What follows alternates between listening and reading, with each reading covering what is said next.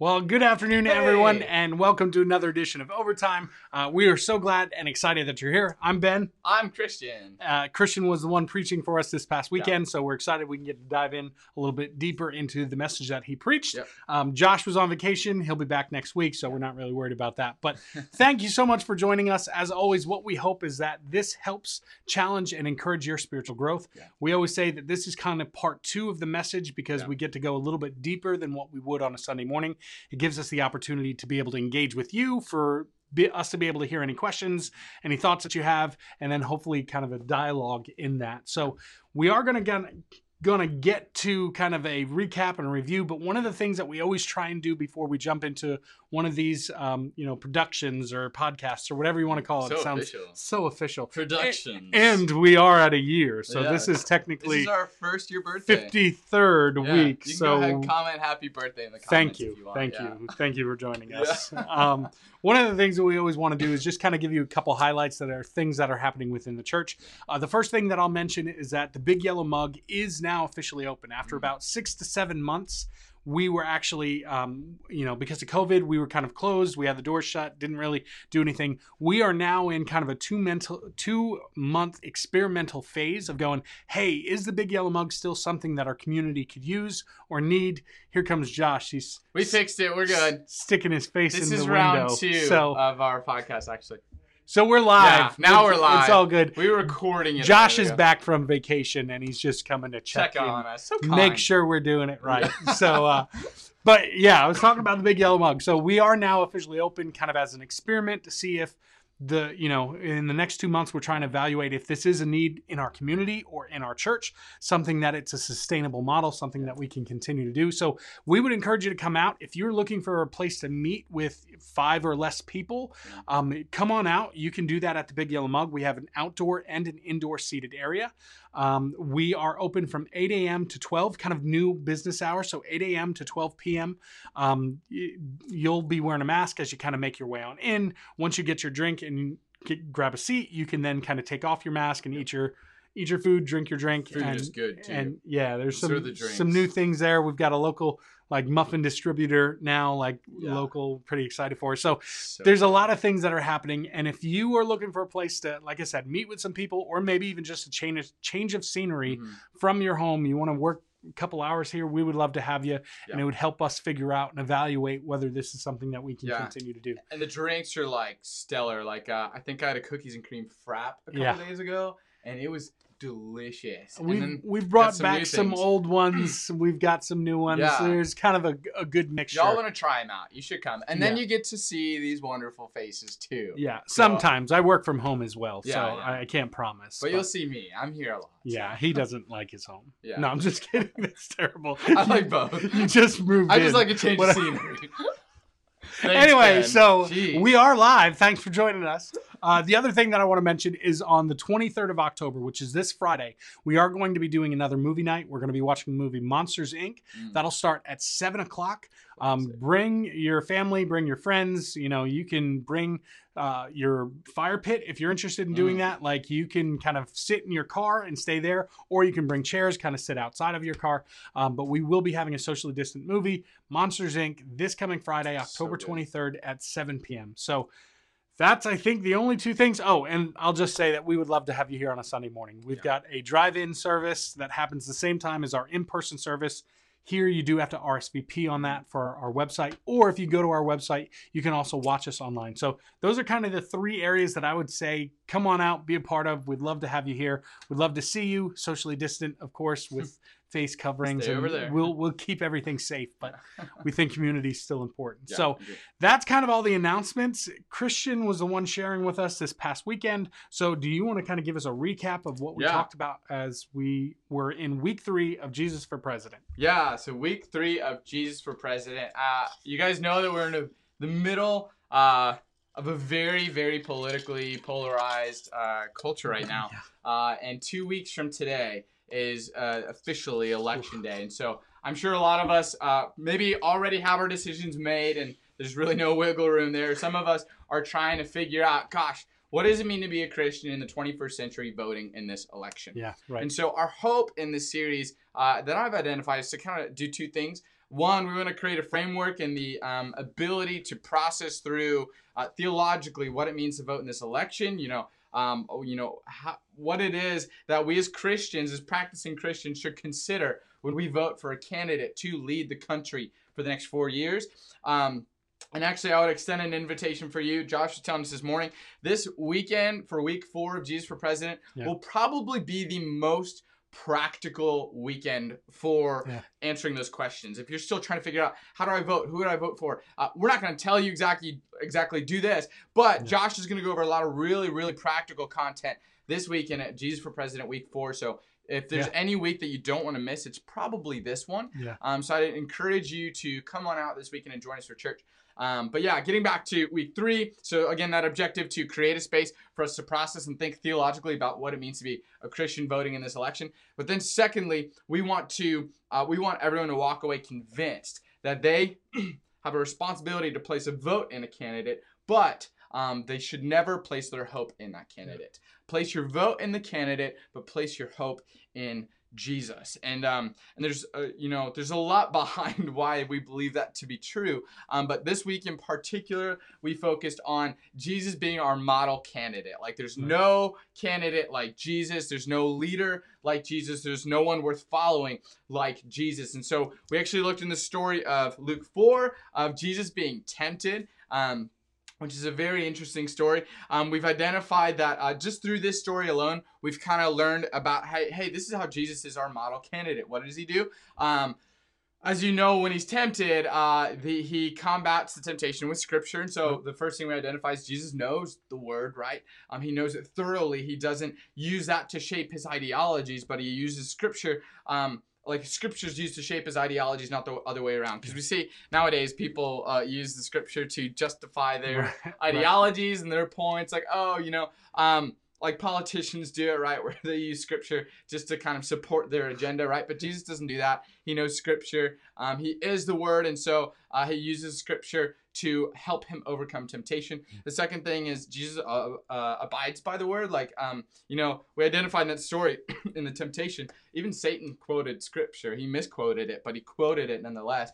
And so what we have here is, even demons and the devil know Scripture. And so is there something else, we should consider as Christians, as practicing Christians, when it comes to Scripture? So maybe it's just more than just knowing it, right? Because you could pass a Bible quiz, but not be a very morally upstanding person, or a practicing Christian. And so there's something different between just knowing Scripture and but then living it out. And so Jesus, when he overcomes temptation, he speaks Scripture aloud and then lives it out in order to overcome the temptation. And so when he says some of the phrases from the passage where don't live by bread alone, Jesus then refuses to eat bread in an effort to tether himself to the will of God, the Word and the will of God.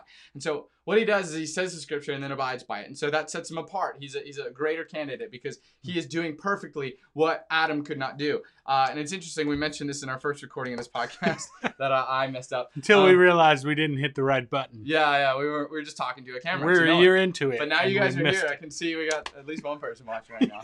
Thank you. Yeah, hey. So what, I don't even know what I was talking about. Before we were recording temptation, I totally lost track. Sorry, I have the ability to do that. Professional. So I was talking about the story of temptation. What was interesting is what Luke does is we get a parallel between Jesus and Adam, right? Yeah, right. In Luke 3, Jesus is baptized and God says, "This is my son with whom I'm the beloved with whom I'm well pleased." So Jesus is the Son of God. And then you get this riveting genealogy after Jesus' baptism, where Luke ties Jesus all the way back to Adam, right? Ties Jesus all the way back to Adam. Riveting? Very riveting. I just wake up and just like, where's my genealogy at? Let me read this. We talked about like last week. That's usually where you're like, so-and-so begot. I was definitely being a little sarcastic there. So there's this genealogy that connects Jesus all the way back to Adam. And so what Luke is trying to do is two things. He's trying to say, hey, pay attention. This is a different candidate. This is a greater candidate. This is the Son of God. But also pay attention because he is just like us. Right. He is like us. He is human. He's a greater candidate, Son of God, but he is just like us. And so it's interesting because we have this connection now between Jesus, Jesus and God. He is God, but then also Jesus and Adam, so he's human. And so all that to say is this story of the temptation is so profound and so interesting because it parallels it next to what happened with Adam. And so here we have the Son of God in the garden, Adam, right, gives into temptation. And that mistake, that sin, created space for brokenness and destruction in the world, right? Just sin and brokenness and death and all of its friends, right? And so that decision that Adam made, the Son of God made, reaped death and destruction. But now Jesus, the Son of God, overcomes temptation. But how? With Scripture. And by doing so, he is remaining, he's following God and the coming kingdom and the coming mission to redeem and restore all that is broken. So Adam's decision reaps death and destruction. Jesus' decision to overcome temptation is in line with the mission to bring about life and restoration and redemption. So just really profound kind of comparison. We should look at Jesus as, hey, there is something different about this candidate. He's greater.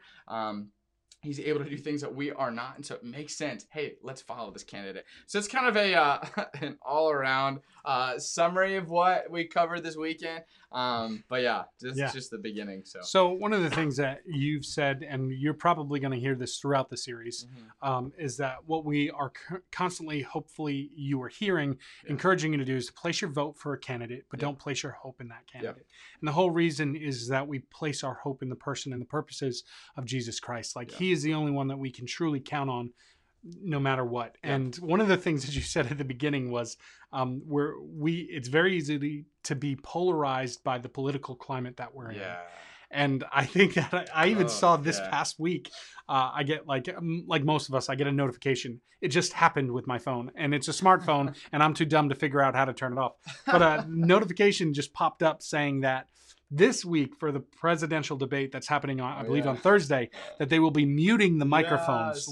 They're changing the rules, and now they will be muting it so that they will actually follow the rules that we got to this point. Yeah, and it's so like you just made that comment kind of in the beginning that we can be polarized by the political climate. Yeah. But then also I wrote this down, and I think that this was your question initially, so I can't take credit. But when you look at the climate that we're in, what do you think God is up to? Like, what do you think he's doing? Like, I know that this is a speculation question, so it's just an interesting place, especially when you're when you're thinking about it. Like, if you watch the first debate, like, I don't even know if you call it a debate. It just was like an argument. Like, just a circus, maybe. Two old people just going at it. Like, that's what it looked like. Like, if I was to choose my perfect candidate, it would not be either of these two men, but here we are. Yeah. So what do we do with that? Like, what do you think God is up to? Like, how do we navigate this polarizing political climate? Yeah. So I think, it's one thing that people don't do well in political seasons. And it's one thing that, we did not see done well at the debate, hence why they have to mute the microphones. But I think the first thing we have to do in order to discern what it is that God is up to is to shut up and listen. Am I allowed to say that on a podcast? Well, you just did. I just did. There's no taking that back. But we just have to be quiet for a minute and put all of our ideologies aside, like literally put them all aside, no matter what they are, and just listen to God, right? And to try and, because it's hard to understand what it is that God's up to when we're not slowing down enough and we're not being quiet so that we can receive from God, right? And this is why even in this story we learn the importance of Scripture, right? The importance of Scripture, that it might shape us, that we don't shape it, but that it shapes us. And so if we really want to discern what God is up to, if we really want to try and figure out what he's trying to do in our lives, right? The best thing we could do is just to slow down, to quiet down and to listen and to read Scripture. And then I would even add, sometimes we have to be comfortable with mystery. Because if God gave me every answer that I wanted, then I probably wouldn't follow him because I got everything I need. I got all my answers. But when I am not able to discern something in the way that I want to, it forces me to just rest in faith and to say, okay, I don't understand this. I don't get it, God, but I'm going to rely in faith and still create space where I can listen and learn and absorb your Scriptures, right? And so it's kind of a dance. There's no like one thing that we could do, but I want to be quiet. I want to listen to what God is up to. I want to understand the Scripture. And then when I still don't get it, if I don't, feel like I'm hearing from God, I just got to be all right with the mystery and just trust in him. So yeah, it's kind of, that's my approach to a lot of things in life when I don't understand God, because I also believe if we could understand God, then that's a really small God. Right. And I don't know if that's a God worth worshiping. And so we have to be comfortable with the mystery of God, because if we do believe that God is infinite and greater than us, then we have to be comfortable with not fully getting everything. So, and then also just knowing that God reveals his will to in different ways, at different times, in ways that we don't always expect. And so in order to actually hear that, we got to slow down and listen and figure out, what is God asking of me in this season? Yeah. What is God expecting of his church in this season when it comes to navigating politics, when it comes to talking with people that you disagree with, when it comes to loving your enemies, which for some of us, it's those on the other side of the aisle than us, right? And so what does it mean to love those that we disagree with? What does it mean to love those that just make us so angry, right? And so we can't learn that unless we slow down and actually listen up to what God's doing. Yeah, that's good. Great answer, buddy. Thanks. One of the things that, as you were talking, you said, this greater candidate, obviously we're talking about Jesus, greater than any candidate that we've ever seen or ever will see. You gave us a little bit more of the backstory as we go into Luke, as we look at Luke chapter 4, Luke was kind of giving us a backstory, and you've already kind of said this in your review. You're going, hey, Luke is, what he's doing is that he's going, Jesus was one of us. He was human like us. Like what you did was you were talking about how Luke is really tying Jesus to the plight of the Israelites, like the difficulty, the trials, and then even the temptations. And we see that in this. And so it's interesting as we look at that, as we go into that, one of the things that I've always thought is interesting, I'm just looking at the scripture here, is that in chapter 4, verse 1, the first one, this line has always kind of hit me. It's an interesting thought. It says, Jesus, full of the Holy Spirit. So we've already done Luke's done the connecting of going, he's human, but he's also God. Like, it's kind of hard to understand, but he's connected Adam to Jesus, Jesus to Adam.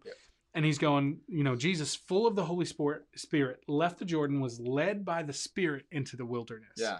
That's a very interesting line. Yeah. That it's, for me, I would just look at that and go, hey, you know what? The whole baptism and the Holy Spirit descending like a dove and going, this is my son in whom I'm well pleased. That's awesome. That's fun. I live That's for good. Those moments. But then the wilderness part is like, yeah. Oh, wow. What, I guess my question in that is, what do you think God is up to in that moment? Or, this profound encounter with God, but then driven into the desert. And I think maybe you could repeat this, but you had talked about the isolation. Yeah.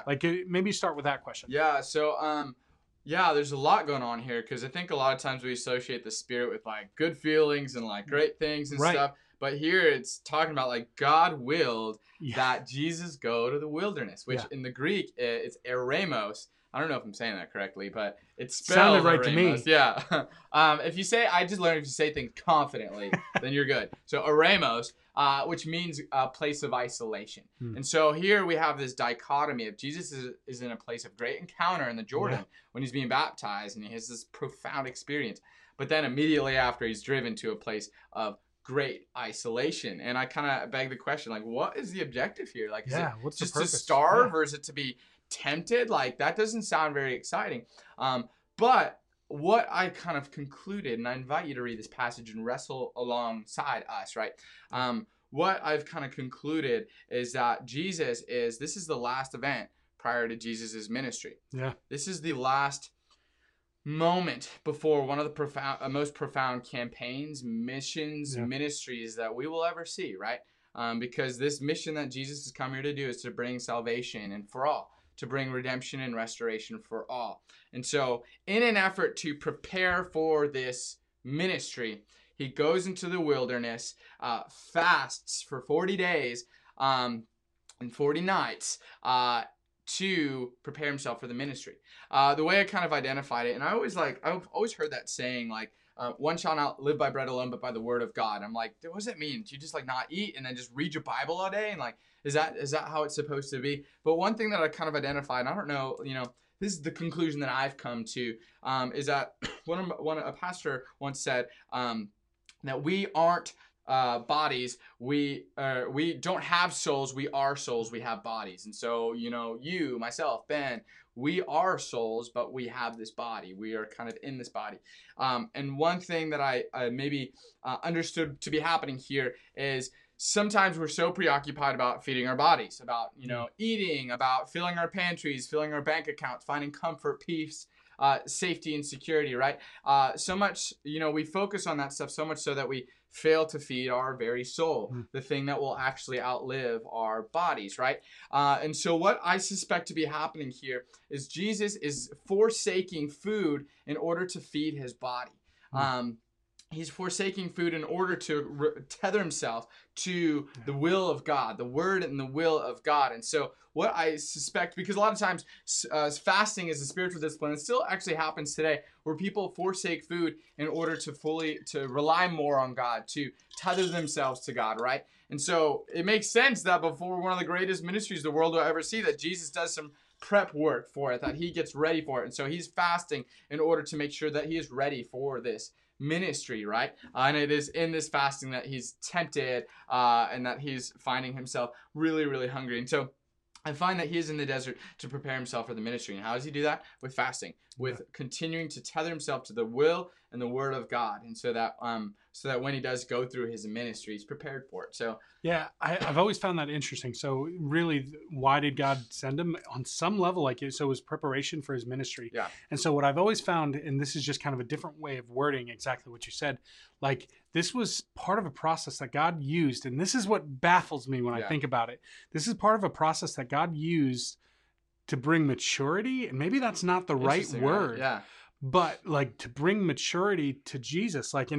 That's crazy to think of. Like, I don't understand that. Like, even as I say it, it's like, I'm not, honestly, as I say that now, I'm going, is maturity the right word? I think it's a good word. I'm not sure if it's the right word, because what I feel like I'm saying is that Jesus wasn't mature enough. I'm like, no, I'm not saying that, Lord. But there's this, again, like we can't separate the human from the divine. Like it's so hard to see Jesus as human, because we think of him as divine, but also he's laying aside his divinity to be human. Yeah. So it's a paradox. It really is. Like it really is. It's a perfect paradox, but it's true.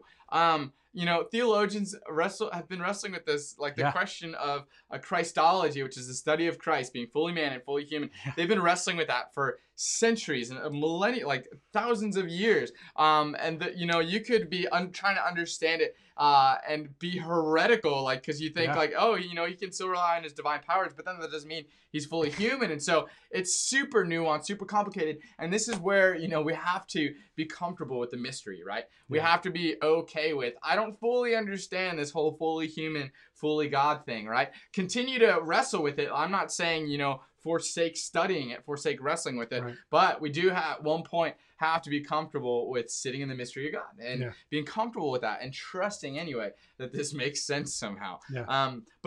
With his being fully human, he was, he was vulnerable to the same things that we are vulnerable to, which is temptation and trial. And so, but he goes about it in a way, not using his divine powers, right, to turn stones to bread. He's not using his divine powers in order to help him through it, but he is, again, forsaking even that to rely on the will of the Father, and to rely on God. So very interesting, very complicated. Yeah, and I feel like my follow-up question to that is to say, okay, so as we're talking about, this really amazing encounter with God, profound encounter, and then deep isolation, what would you say to somebody that feels like they're maybe in the middle of that isolation, where they feel like God is, maybe they feel like God has abandoned them, maybe they feel like he's just distant, maybe they just don't feel or hear him the way that they did. Like, what would you say to somebody in those moments? Because we all understand that we go through seasons, right?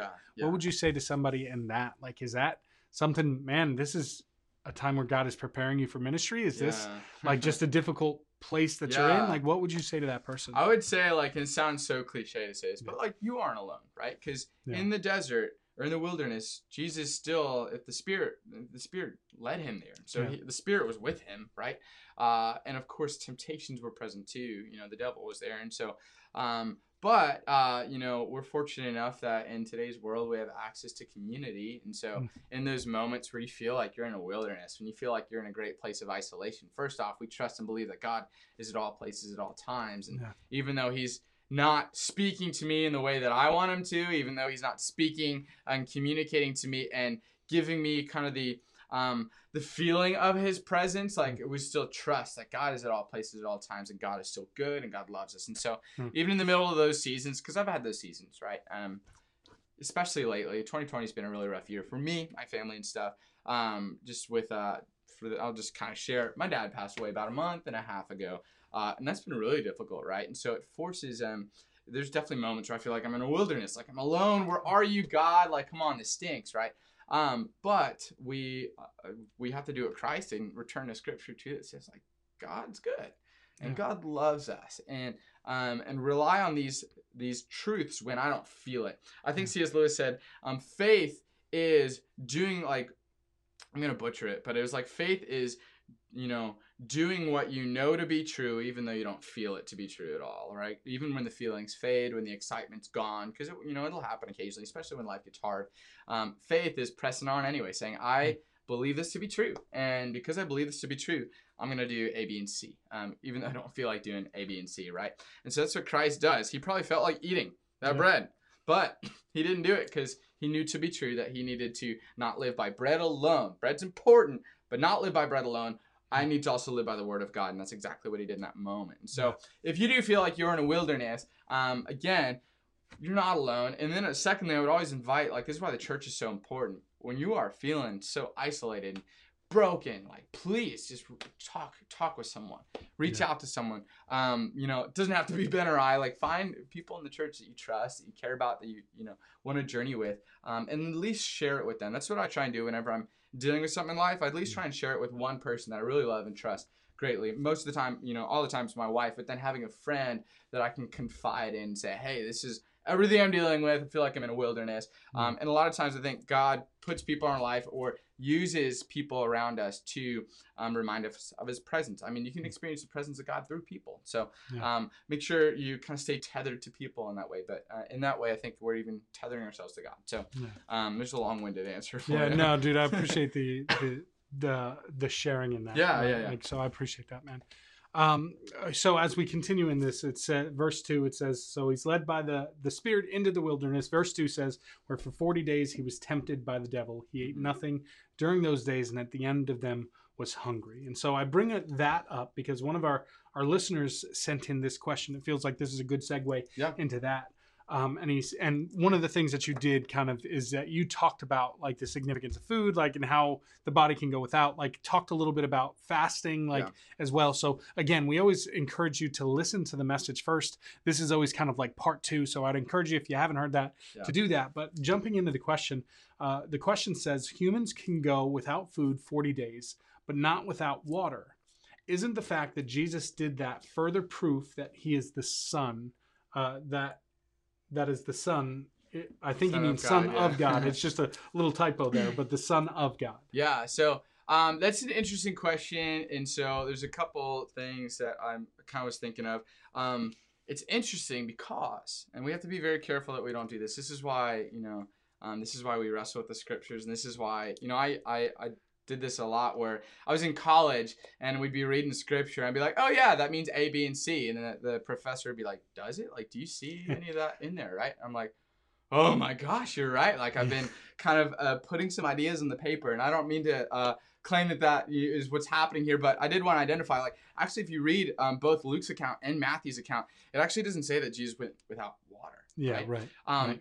There's probably a good chance, if he is human and doesn't go, like, if he had gone much further without food, there's a good chance he would have died. Right. Because he's still fully human. He's still vulnerable to the very things that we're vulnerable to. And so, and that's just, I'm just kind of speculating here. If Jesus had gone without food, he was famished, right? So his body was in pain. He was in agony, not eating food. If he had not eaten food much longer, there's a good chance he probably would have suffered some very physical consequences of not having food. And that could include death, right?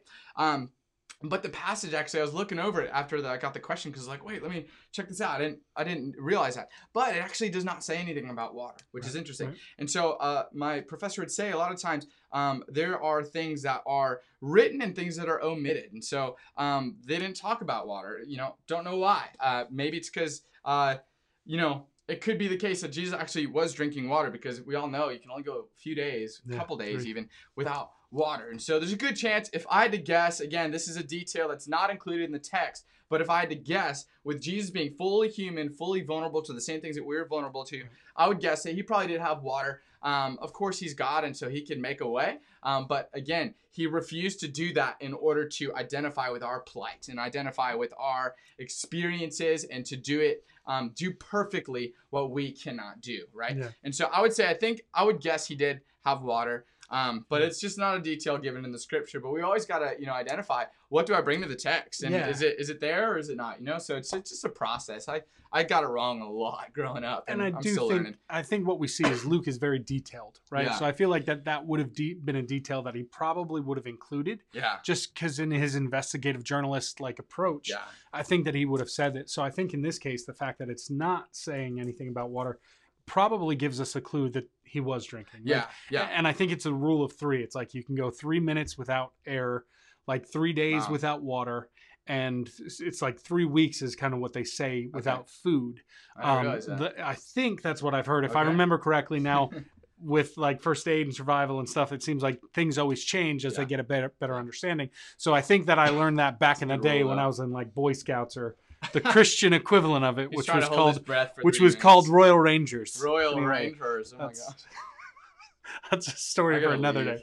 But yeah, I think that it's probably safe to assume that he was. And just as a practical bit of advice for those of you that have have experience in the spiritual discipline of fasting, you would never attempt, or you should never attempt, and maybe this is me telling you this if you don't already know this, you should never attempt to just go 40 days without anything. Yeah. You need water. You definitely need water. Just even to go 40 days without water, even that can be very difficult. It takes time to build up to that. Yeah. You need nutrition. You need kind of smoothies and stuff like that.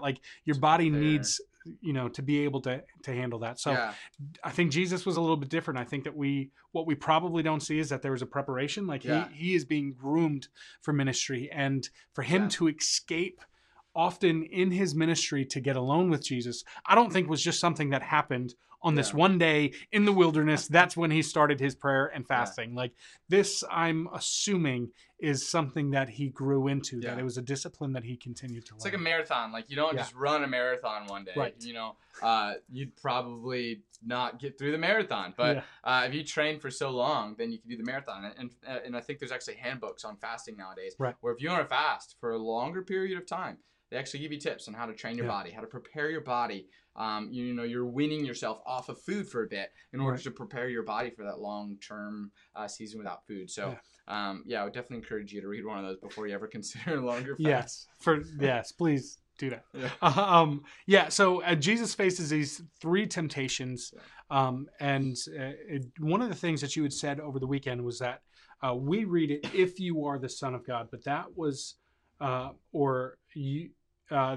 translation was different. I can't remember but the question we read is, if you are the Son of God. The devil says to Jesus, if you are the Son of God, but it was actually translated differently. Yeah, so a lot of scholars have said, and sometimes when you translate the Bible from Greek or something into English, not all the words translate perfectly. That's okay. That's still God's word. But some scholars include notes to say, this is what the English version says. It says, if you are the Son of God. But it could be better read as, since you are the Son of God, right? That's you're identifying a fact. Since you are the Son of God, we all know you could turn this rock into bread, right? And so if sometimes we could read that, and even that statement, if you are the Son of God, can be read both ways. You see movies like those chick flicks. If you truly loved me, you would do this, right? Because they're trying to identify a fact, that this might be true. But it might just be better for us to read that, since you are the Son of God.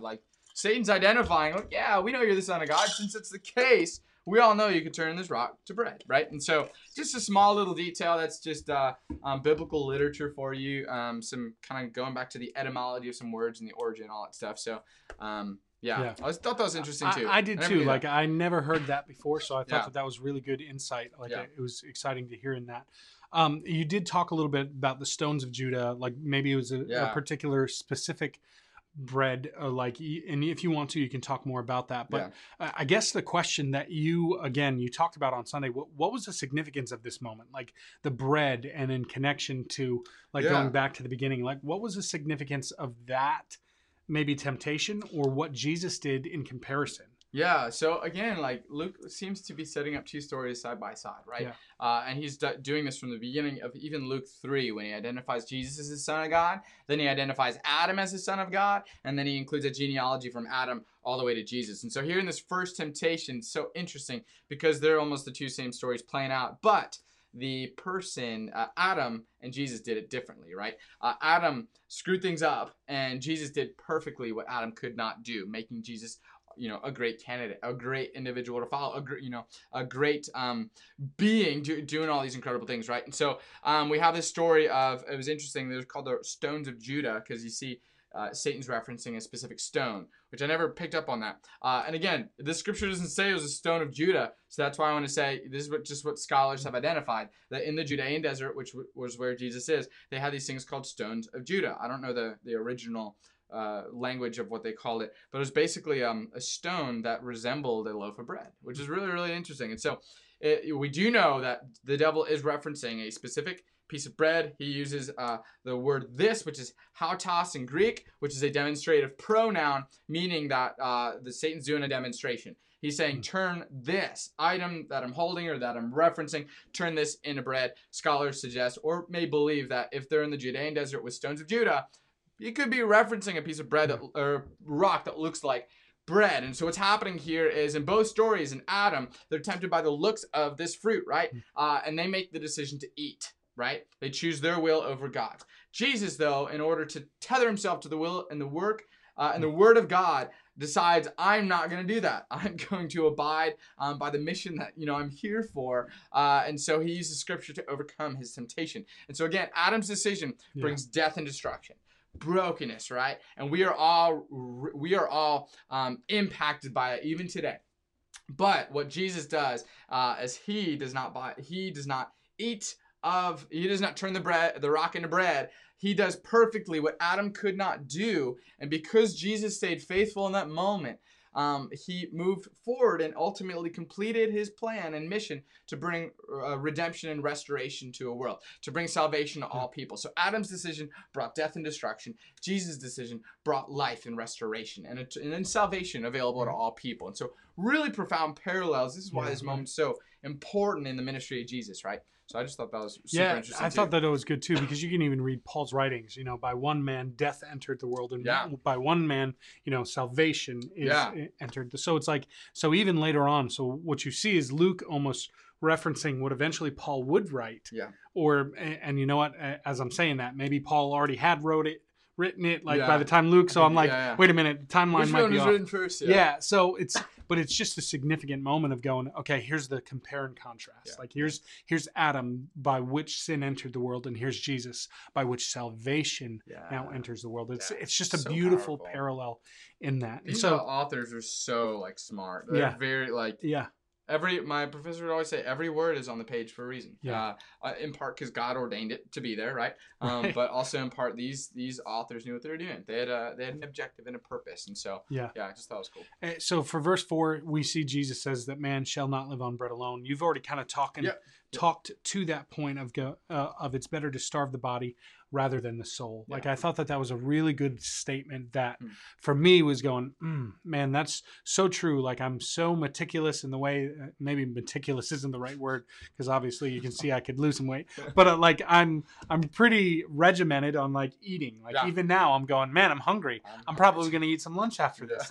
Even though it'll be 2:00, I'm like, I'm starving. So I'm thinking about that, but I don't put as much thought into my spiritual growth and development. So I felt like that was a very powerful statement, because I'm going, man, it's just something that for me, the Holy Spirit is going, hey, just gently nudging, not condemning, but just gently nudging, going, what about your soul? How are you feeding your soul? Because one of those things will live forever. Yeah. And it's not our bodies, right? Yeah. So it's important that we feed our soul, that we tend to our soul.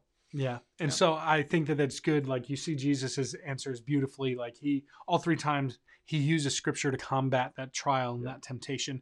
I did want to kind of talk through verses 5-7, where what we see and what you talked about is that Satan does have influence. Yeah. Like he has influence in this world. Like he is the king of this world. Yeah. And it's because God enables him or allows him to have influence in this world. But Satan has influence in this world. Yeah. And I thought you had a great question on Sunday as you said this. You just asked a question, and I don't know if it was part of your notes or not, but you said, how would you respond to safety and security? Yeah. Yeah. Like that was like, ooh, that's another one that I was like, okay, Christian, that's probably enough for today. Because that's what, in essence, what exactly Satan is doing as he's tempting Jesus for the second time. Of 5-7, it says, the devil took him to a high place, showed him in an instant all the kingdoms of the world. He said, I'll give you all authority and splendor. It has been given to me, and I can give it to anyone I want to. If you worship me, it will be all yours. Jesus answered, it is written, worship the Lord your God and serve him only.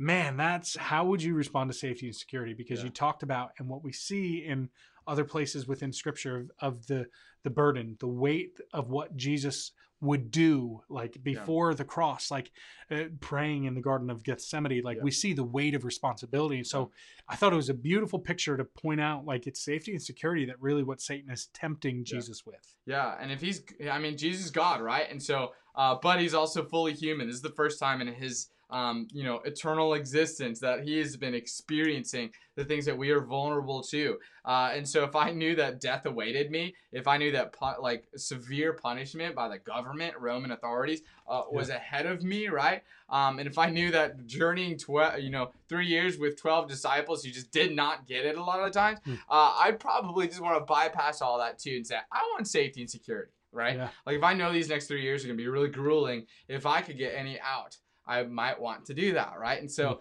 and even in 2020 has been a really difficult year for a lot of us. If I could just, do one thing to flip it all around and to get safety and security and not have to worry about anything, I'd be tempted to do it, right? But yeah, Jesus, he's, again, tethering himself to the will of God, which is to endure this so that they could finish the mission to bring about salvation to the world. And so, it's a no-brainer to him. And again, Satan is the ruler of the world. Read 2 Corinthians, I think it's 4:4, where they identify him as the ruler of the world. So he has authority. That's like a world's power coming to you today and saying, I can give you anything you want.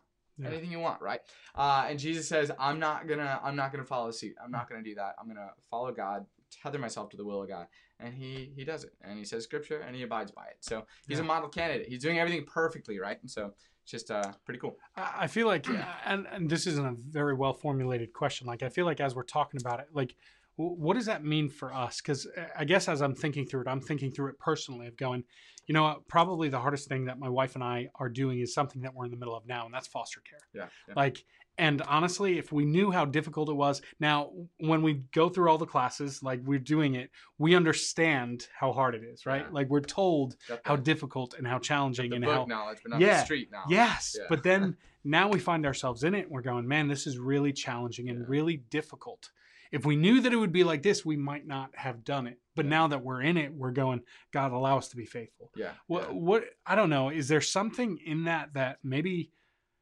I don't know. I guess what I'm thinking is that I'm not sure if I would, like you were to your point, like I'm not sure if we would sign up for things if we knew what it would truly look like. But then when we get in them, Jesus does work in and through that. Yeah. I'd say it always kind of comes back to faith in what we know to be true. Because there are going to be seasons where my feelings ebb and flow. Where there's some days I don't feel like following God right now. Or I don't feel like doing this, right? There are going to be days where our feelings are all over the place. And that's totally normal. That's human. That's why Jesus is experiencing temptation. Because he feels like he wants to eat bread. He feels like he wants to bypass all this pain. But what he does and what he invites us to do and what we should do is remind ourselves of what is absolutely true. What is true about this situation. And so in your case, you are caring for and loving a child of God. And I know you shared some of this, just you're reminding ourselves of what is absolutely true and then letting that be what guides us. Because I know sometimes I want my feelings to guide us. I don't feel like going to church right now. I don't feel like doing this. And our feelings speak very boldly and loudly, right? Yeah. So what I have to do is just remind myself of what is true. What would God have for me? What is in store, for what does God have in store? And so just tethering ourselves to Scripture and the will of God. Yeah. And then when, not if, but when our feelings are all amuck, right? They're all over the place. We can say, this is what's true.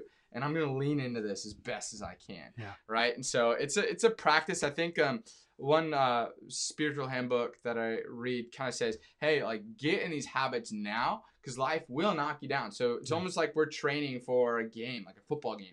Do the practice, like, get in those motions, so that when you are in the thick of it, you're ready, right? You're prepared for it. And so right now, just training myself to just abide by Scripture, the Word of God, and letting that, conditioning myself to do that naturally, so that when I don't want to do it, I still do it. I still abide by Scripture and follow what God has. So yeah, and I think the reality is too is that, and Josh has talked about this before, about this living in this tension of wanting to do great things but also be comfortable. Like there's a tension. Like, I want to be comfortable and I want to be safe and I want to be secure, but I want to do great things, and it's this ebb and flow.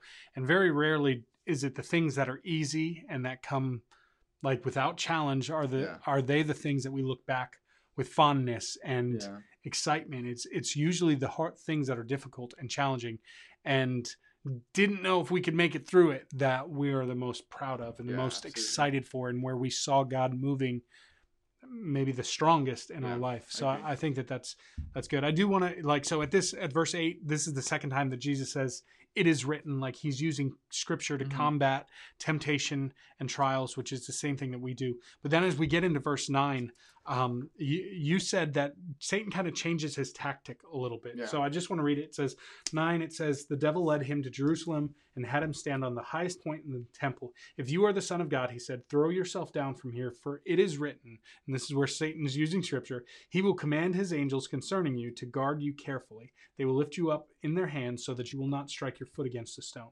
And then Jesus responds, Jesus answered in verse 12, it is said, do not put the Lord your God to the test. What here, like, I'd never heard this point before. Like, you were talking about Jesus's ministry and how this could be kind of a great kickstart, right? So could you maybe dive into that a little bit more? Yeah, I didn't realize, whenever you sit down, like, you're going to be teaching a passage you study, you're like, I never observed that before.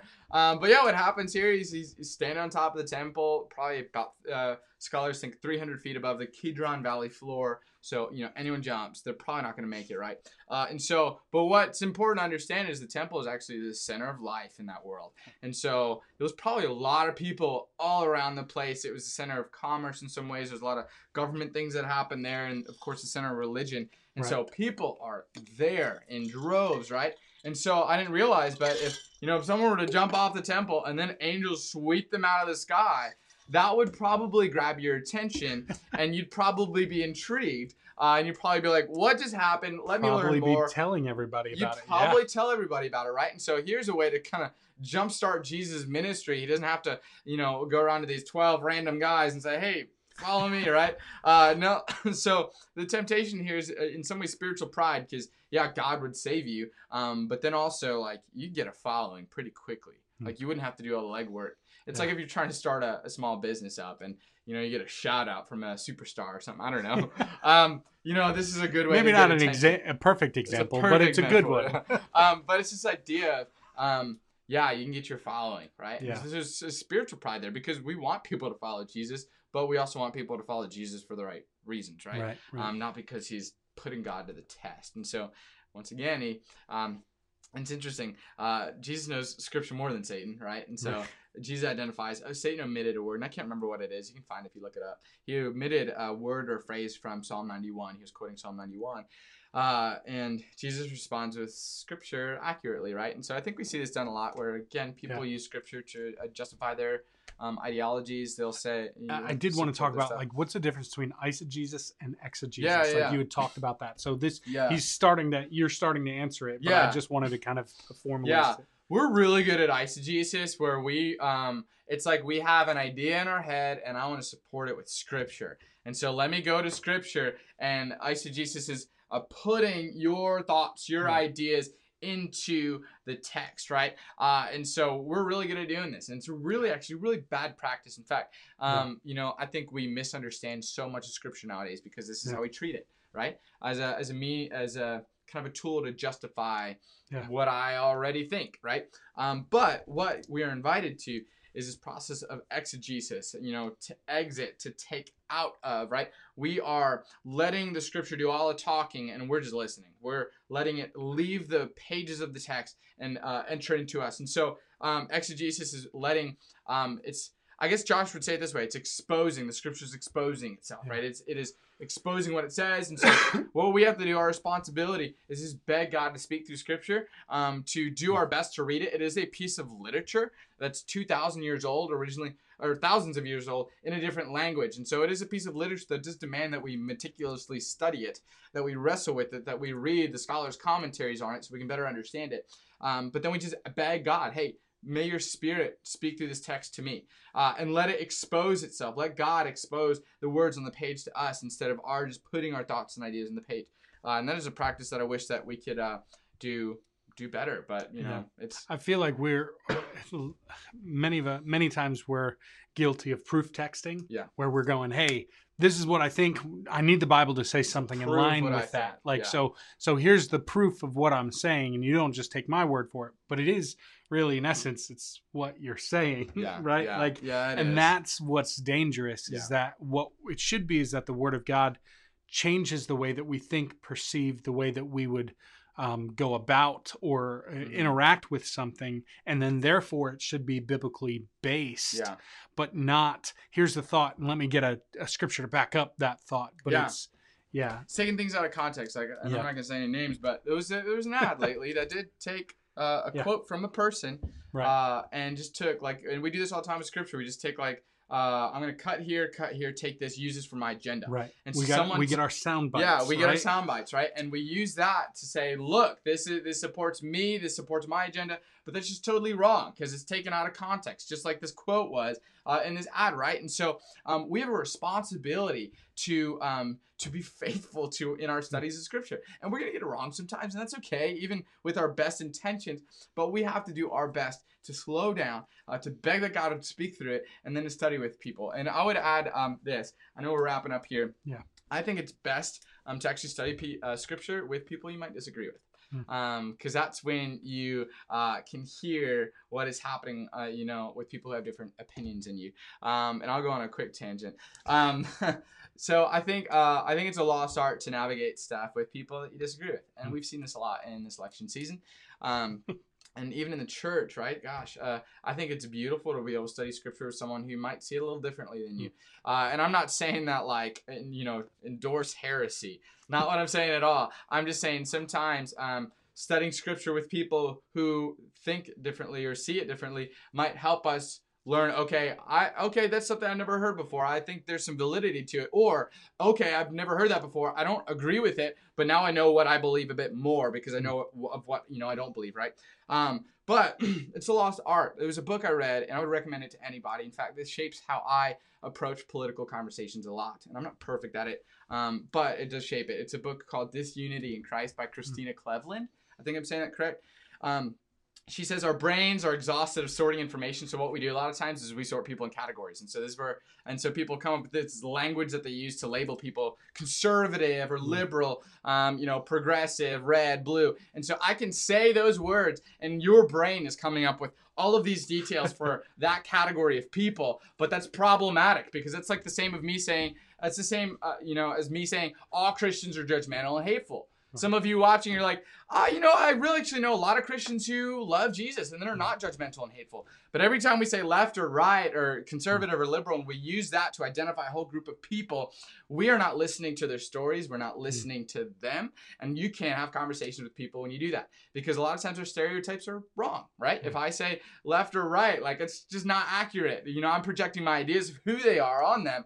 But if you talk to them, you realize, oh, you don't fit my stereotype that I had in my brain, right? And we do this all the time, and it's just very damaging, and it's not healthy. And so I would recommend, journey with people who see life a little differently than you. It helps us to be able to grow in our understanding of those things. And it's just healthy. And again, you don't have to agree with everything. That's totally okay. It's a beautiful part about being American, that you can disagree with people and still, hold on to what you believe is true.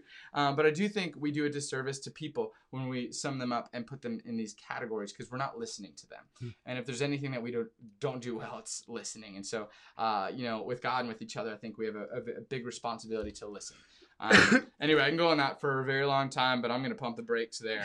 So the last thing that I wanted to do is just read the observations and then the implications. So you said the observations are: our model politician knows the word. Yes. Our model politician abides by the word, and our model politician keeps his word. Yeah. And then the implications is this, as we kind of wrap up, even for our podcast. It says, study scripture without your agenda. And then the second thing was to abide by God's word. And then the third thing was what we've kind of talked about already, is to place your vote in a candidate, not your hope. Yeah.